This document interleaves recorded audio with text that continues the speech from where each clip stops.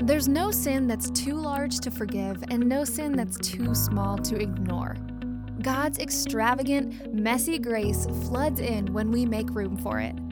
But sometimes we don't. We get in the way of God's grace.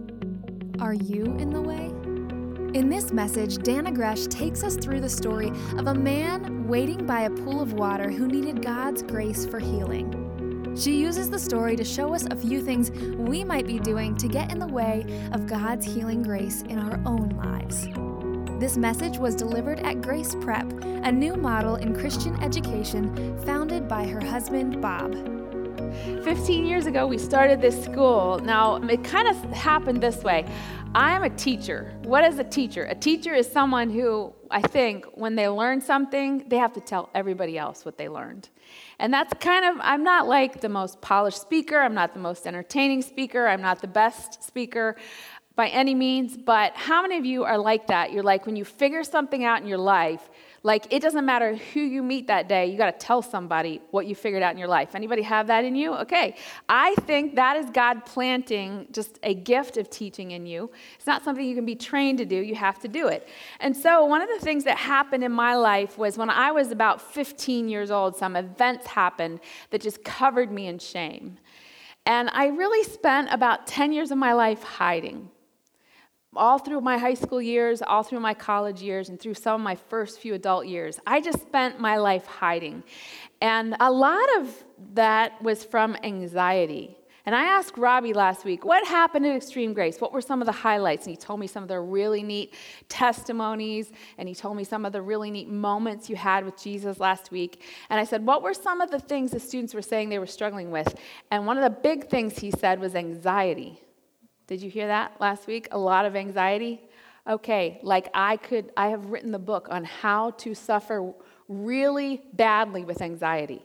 That is something I did really well through my high school years, through my college years, through my early 20s.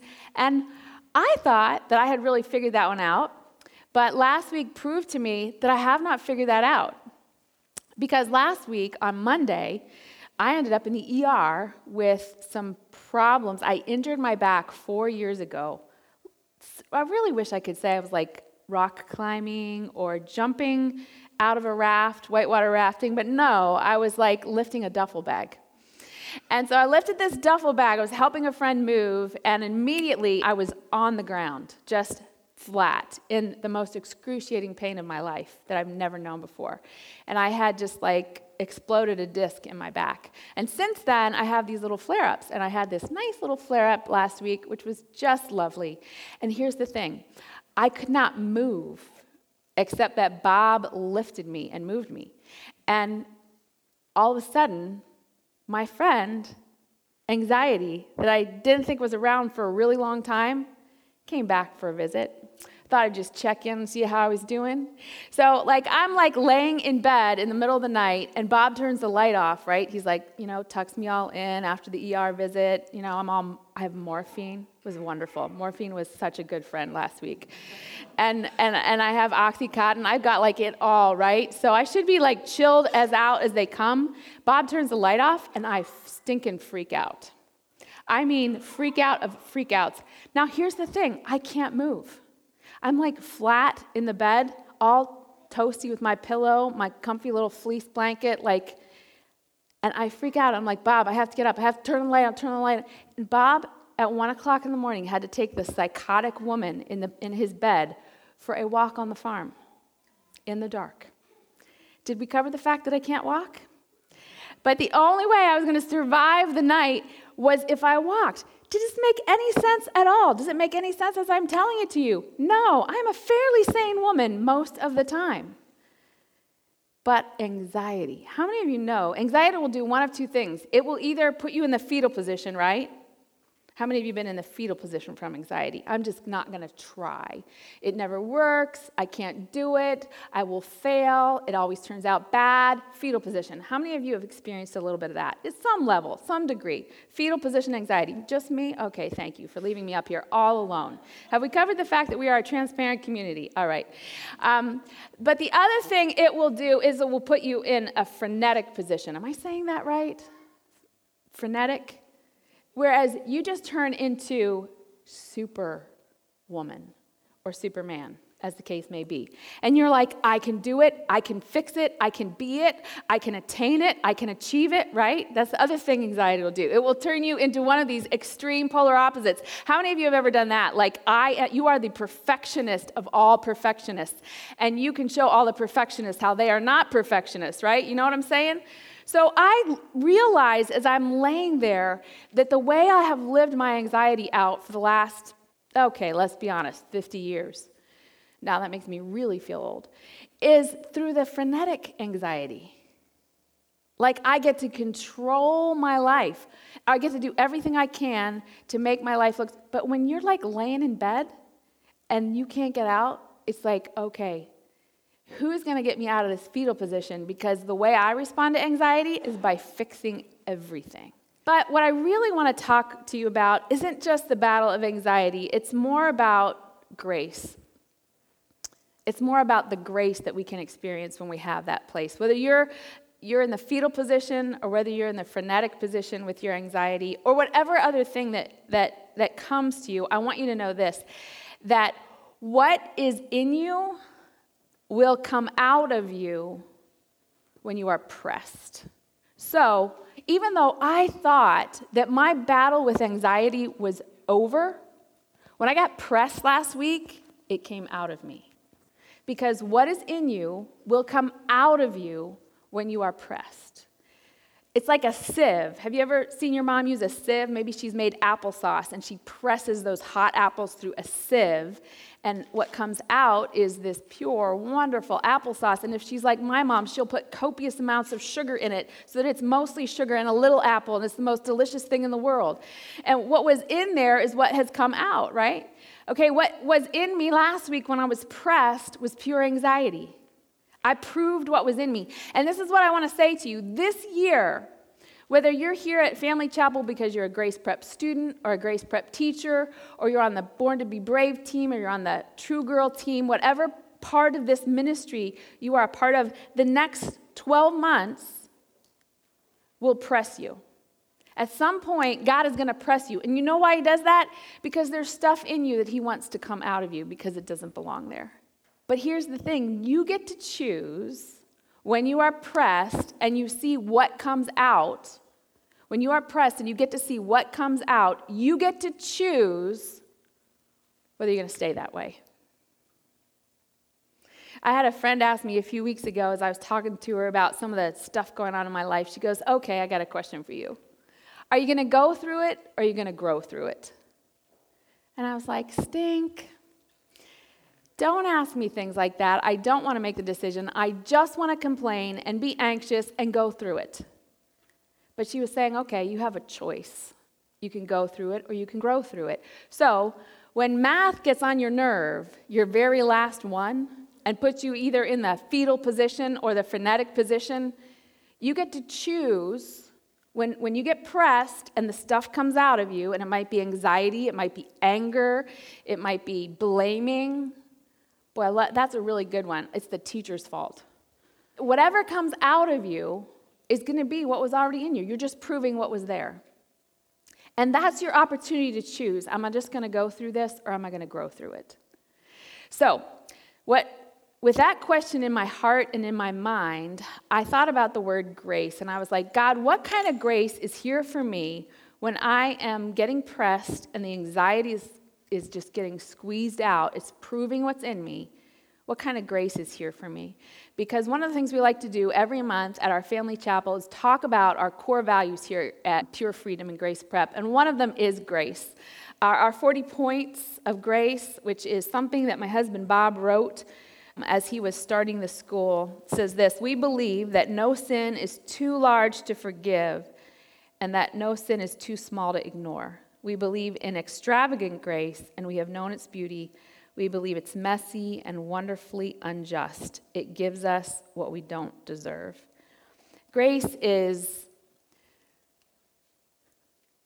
somebody bringing you flowers and another friend bringing you a homemade chicken pot pie after you've just acted like a stinker all week long. That's grace. Grace shows up in little ways. Grace is your teacher sitting down with you and helping you through your homework when you haven't been handing it in, because they're just going to be with you and do it. Grace is, you know what?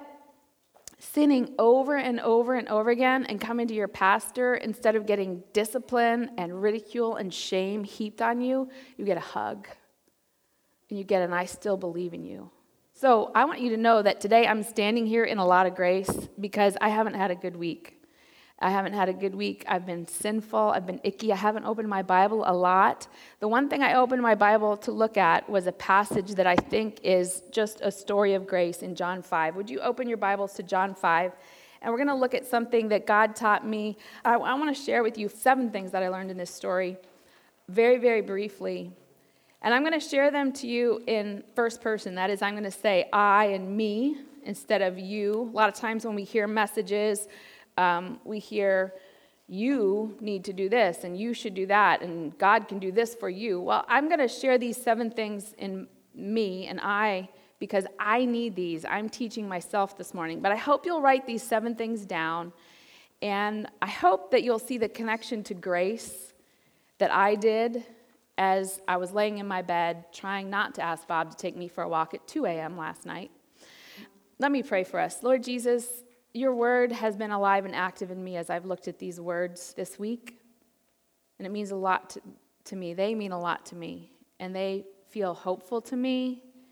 And they feel true to me, even though I'm not really living in the side of them that I want to. Lord, I feel like you're asking me to go and grow through these words. And I pray that you would, oh, Holy Spirit, speak to the student in here who is just crippled with anxiety. Speak to the teacher in here who's busy with anxiety. Speak to the students and staff members and team members who have other issues that have them in the fetal position or in the frenetic position, Lord, because it's not just anxiety. There's so many things that put us there. Fear, anger, sin, addiction. Speak to us through these words, Lord. Your word is alive and active. I believe that. In your name I pray. Amen. All right, so I'm going to read to you the story of the paralytic who couldn't get up. Now, I wonder why I was thinking of that last week. I don't know. John 5. After there was a feast of the Jews, and Jesus went up to Jerusalem. Now, there is in Jerusalem by the sheep gate a pool in Aramaic called Bethesda, which has 5 roofs colonnades. In these lay a multitude of invalids, blind, lame, and paralyzed. One man was there who had been an invalid for 38 years. When Jesus saw him lying there and knew that he had already been there a long time, he said to him, "Do you want to be healed?" The sick man answered him, "Sir, I have no one to put me in the pool when the water is stirred up. And while I'm going, another steps down before me." Jesus said to him, "Get up, take up your bed and walk." And at once the man was healed, and he took up his bed and walked. Now that day was the Sabbath. So the Jews said to the man who had been healed, "It is the Sabbath, and it is not lawful for you to take up your bed." But he answered them, "The man who healed me, that man said to me, 'Take up your bed and walk.'" They asked him, "Who is the man who said to you, 'Take up your bed and walk'?" Now the man who had been healed did not know who it was, for Jesus had withdrawn, as there was a crowd in the place. Afterward, Jesus found him in the temple and said to him, "See, you are well. Sin no more, that nothing worse may happen to you." All right, these are the 7 things the Lord spoke to me as I just meditated really only on this scripture all week long. The first one is this: my skepticism and shame cannot stop the grace of God from presenting itself to me. My skepticism and shame cannot stop the grace of God from presenting itself to me. And listen to me, your skepticism and your shame cannot stop the grace of God from presenting itself to you. No matter what you think about God, whether he's real or he's not real, he's present in your life, he's not present in your life, he's active in other people's lives but not active in your life, your skepticism will not stop God from presenting to you. And one of the really cool things about this passage is there's been a lot of skepticism about this passage, whether it was even real. People who want to say that this book of the Bible is just stories. There are even sometimes Christians who are like, you know what? These are just letters. They're not really God's word. They said for centuries, this story couldn't have been real because we can't find this pool. In our archaeological digs, it doesn't exist. And then in the 19th century, suddenly they found the pool of Bethesda. And guess what? Here's why they couldn't believe it. One is, why would they put a pool like this near a sheep gate? So the sheep gate would have been where they were going to bring the sheep to drink water, and they were dirty and filthy, right? And if you go to my farm and you see the animals, and they make the drinking water just filthy with all the mud that they get on their face, and they put their feet in there when they're hot, and it's filthy. And this pool would have been a Jewish ritual pool. They would have brought the people there to bathe them in cleansing ritual baths, and they had this religious tradition that when they were cleansed like that, then they were cleaner to go before God. And there were all kinds of ways that they would use those pools, like a bride before she was married had to go into the pool and be cleaned for her groom. Very legalistic. And so why would it be near the sheep gate? Because that would be a dirty place. So they believed it couldn't be there. And the other thing, there were like 5 sides. Have you ever seen a pool with 5 sides? Like all they had ever seen was pools with 4 sides. They didn't believe it could be real. So guess what? They find this, first of all, right next to the sheep gate, right where John said it was, they suddenly find a pool. And it's a mizpah. It's one of the cleansing baths. It's a Jewish ritual bath. And we're like, just right next to the sheep gate, right where John said it was. Hundreds of years ago. And then they're like, well, but it's going to only have 4 sides. But then they open it up, and this is the first time they'd ever seen this. The archaeological dig revealed that it had 5 sides. And I tried to figure that out to explain it to you today, but it involved math, and I always get stuck with math. But so go read about it. But the pool had 5 sides. And so they were like, here it is. And when I was reading that, I was like, wow, God, you know what? I feel a little skeptical. When I'm laying here in this bed and I can't get up, I feel like you can't come to me. When I'm laying here in this class and I can't pass this test, I feel like you can't be big enough for me. When I'm showing up at these social activities and I don't feel like I fit in, I feel like you're not giving me the relationships I need. Like, your skepticism is not going to stop God. It's not going to stop God. I am skeptical today as I come to you, but I believe it's not going to stop God. The second thing that I learned is this: Jesus is coming for the one among the multitude to give his grace. It says, in this pool, in these colonnades, lay a multitude of invalids, blind, lame, and paralyzed. Here's the thing. I am surrounded by people with anxiety who have never overcome it. I am surrounded by people who are overcome with shame, who have never overcome it. And we congregate to each other. We find each other. We become multitudes. We create groups. We create self-help groups out of our brokenness and our issues. All the people with eating disorders get together over here, and they bring their carrots for lunch. And all the people with addictions, they go over here on Tuesday nights, and they have a conversation that's totally around their issue. Go on social media. Go on Twitter. We have hashtags for everything that ails us. We have hashtags that bring awareness and that say, I'm hurting in this way. Are you hurting too? Somebody else tell me that you're hurting too, so that it validates that I'm hurting. There are a multitude of people that will never, ever, ever enter into God's grace. They will remain in a place of brokenness and unwholeness. And Jesus he's not afraid of that. He's coming just to you, just to you, just to the one. And he's saying, Andrew, you could be the one that takes my grace. Rebecca, you could be the one. Don, you could be the one. Listen, just because everyone around you is not whole does not mean that you cannot be whole.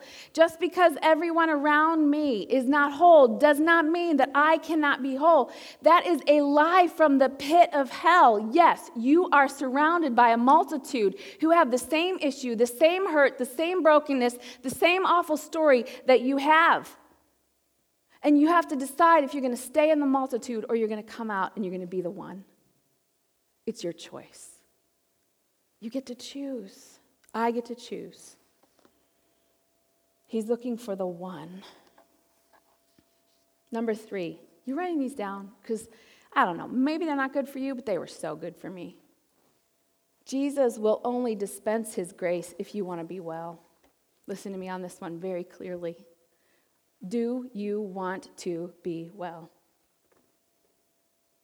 Do you want to be well? Those are the words that Jesus came. Listen to me. Do you know how heartless that would have sounded? That Jesus walked into a colonnade. He walked into this place where people are just laying there waiting that the water would stir. They're waiting that the water would stir because this miraculous thing happened. It wasn't just the Christians and the Jews that knew. It would have been the Jews at this time. It wasn't just them that knew that an angel would come and stir the water. There were pagans that would come and sit by that pool because something supernatural happened when the water moved, and the first one in the water would be healed. They wouldn't be one of the multitude anymore. They would be different. They would be changed.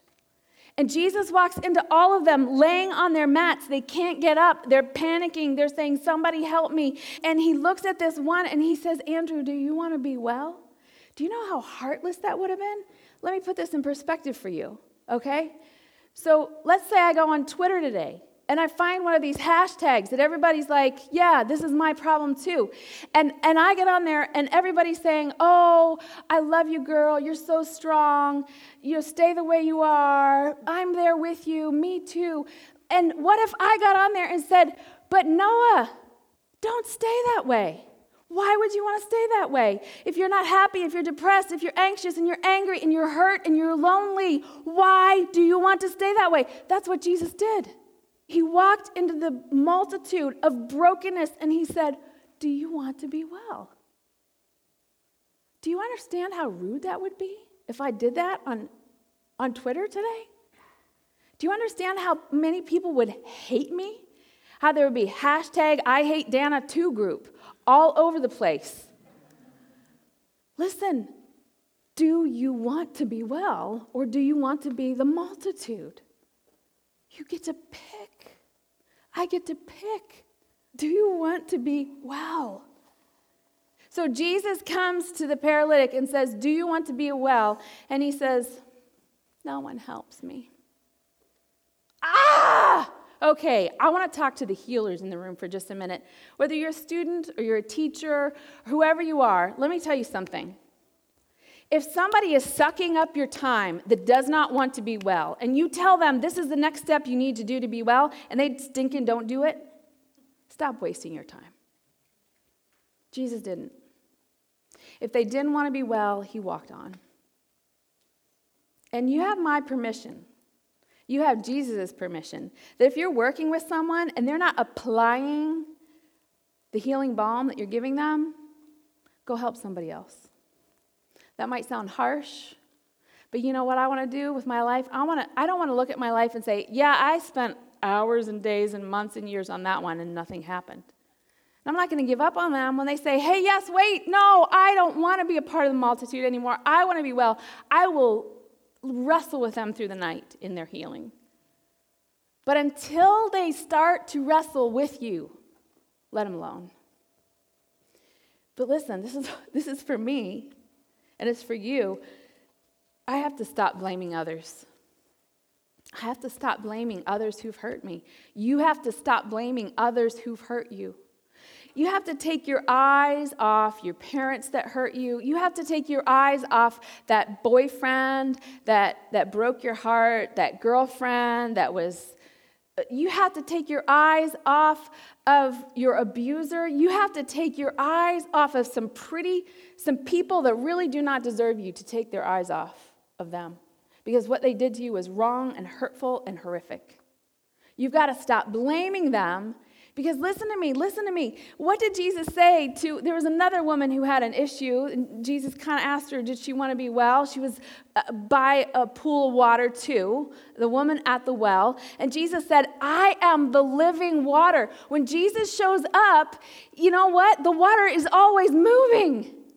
It's always moving for you. When Jesus shows up and says, do you want to be well? The water is moving. And it's moving towards you, and you don't even have to try to get up.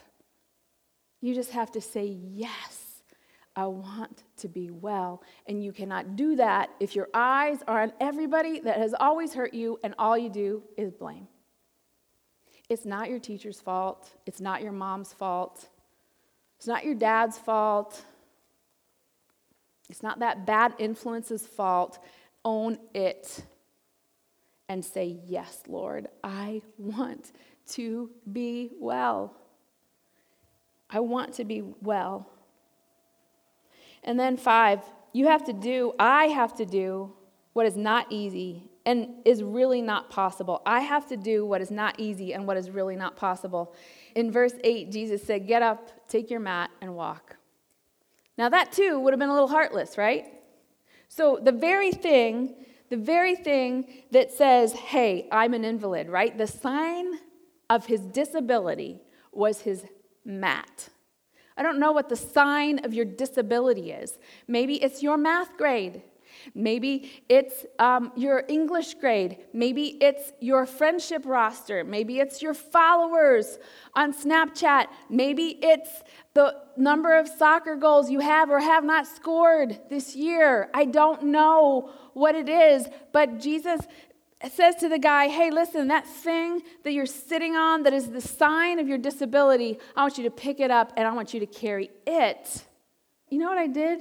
You know what put me in shame? Sexual sin put me in shame for 10 years.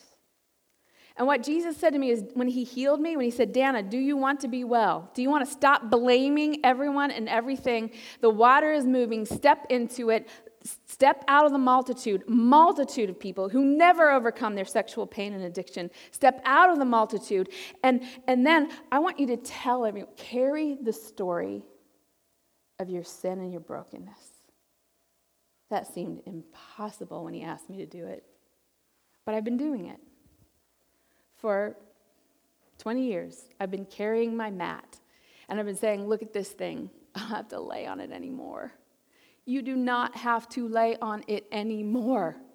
You listen to me.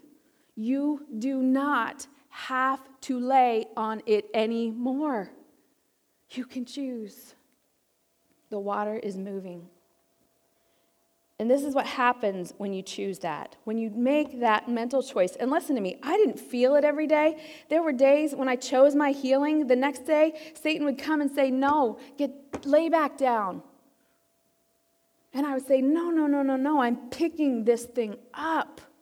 I'm picking this thing up. I am carrying this. Jesus told me I could. And I choose that. And I would pick it up day after day after day. You know what happened? I had access to Jesus that I'd never had before. There was a block before me in Jesus that I didn't have before. And it says in this story, in verse 14, Jesus comes and finds the man. Where does he find him? In the temple. This is a man who had been laying outside the temple for 30-some years, and he couldn't go into the temple. And suddenly, he has access he didn't have before. If you feel blocked, and you're like, I don't know, are you there, God? I can't hear your voice. I don't know. Are you there, God? I don't see your healing. I don't know. Are you there, God? This relationship isn't okay, or that relationship isn't okay, or my brain's not okay, or my heart's not okay, or this anxiety thing, it keeps me down, or it makes me crazy. Jesus says that if you will ask for the healing, believe that he can give it to you, that he'll give you access you will start to hear his voice. You will go into a place of intimacy with him that you didn't know before. That absolutely happened. You know what happened to me when I was 25 years old? After 10 years, listen to me, don't wait 10 years, 15-year-old. I waited 10 years. Don't wait 10 years. 10 years into it, my husband and my mom were like, it's like you just came to know Jesus for the first time. Well, I had known Jesus since I was little itty bitty. I just hadn't chosen the healing. And now I was carrying my mat and showing the world that I had been healed. And this is the one that some people, this last thing that Jesus said to me as I was reading this story. I have to stop sinning. I have to stop sinning. What does Jesus say to him? There he is in this sweet place of intimacy, this sweet place of access. He finally gets to go into the temple where he's never been before. You know, today as we worshiped and I heard those songs, they just wrapped around my heart and I felt so close to Jesus. I was like, oh, I missed you this week, Jesus. And he's in that place, right? And Jesus shows up where he is all like comfy and cozy in his spiritual, emotional blankets. And he looks at him and he goes, okay, I'm so glad you're feeling good. Stop sinning. Are we again noticing that Jesus isn't very politically correct? He's a little bit on the harsh side of life? Are we noticing this? Listen to me. As I watch this, you know, sometimes when we're blaming others, we're really mindful of their sin. what they did to us, all the while ignoring ours. And I read at the beginning this statement that Bob wrote 15 years ago. We believe that no sin is too large to forgive. And that's where we start blaming. We blame our abusers. We blame our parents because they were broken and they were in their own addiction and their own hurt. And we blame the craziness of their life. And we blame our teachers and we blame our friends for hurting us. And we see their big, big sins. But it says that we also believe that no sin is too small to ignore. And so I want to tell some of you today that you need to stop sinning in little ways. Little. See my quotation marks, my air quotes? Little ways. Self-pity is a sin. Bitterness, that is not having empathy for those who've sinned against you, that's a sin. Unforgiveness, that's a sin. Blaming others, that's a sin. Does that sound harsh? Oh, I'm in good company because Jesus walked into this guy who just gotten healed and just had legs for the first time, is just in the presence of God for this first time. And he's like, don't sin anymore. And we are really crazy. Right now, our world is like, hey, this might just be a book of fairy tales and stories. And then we dig in the archaeological world and we're like, oh, no, there is the sheep gate and there is the five-sided. And there's evidence, but still we're skeptical and we don't believe. And so what we have it down to is the red letters. The red letters are good because it doesn't matter who you think Jesus is. He's either a good man or he's God, but he's definitely not a bad person because even the things he said were just, listen, do you see what color these words are that I just read to you? Hey, stop sinning. What color are those words? Red. Those are red words. Those are red letters, okay? So Jesus said those words, and he says them to you today. Stop sinning. Stop sinning. Stop with the blaming. Stop with the self-pity. Stop with the unforgiveness. Stop with the bitterness.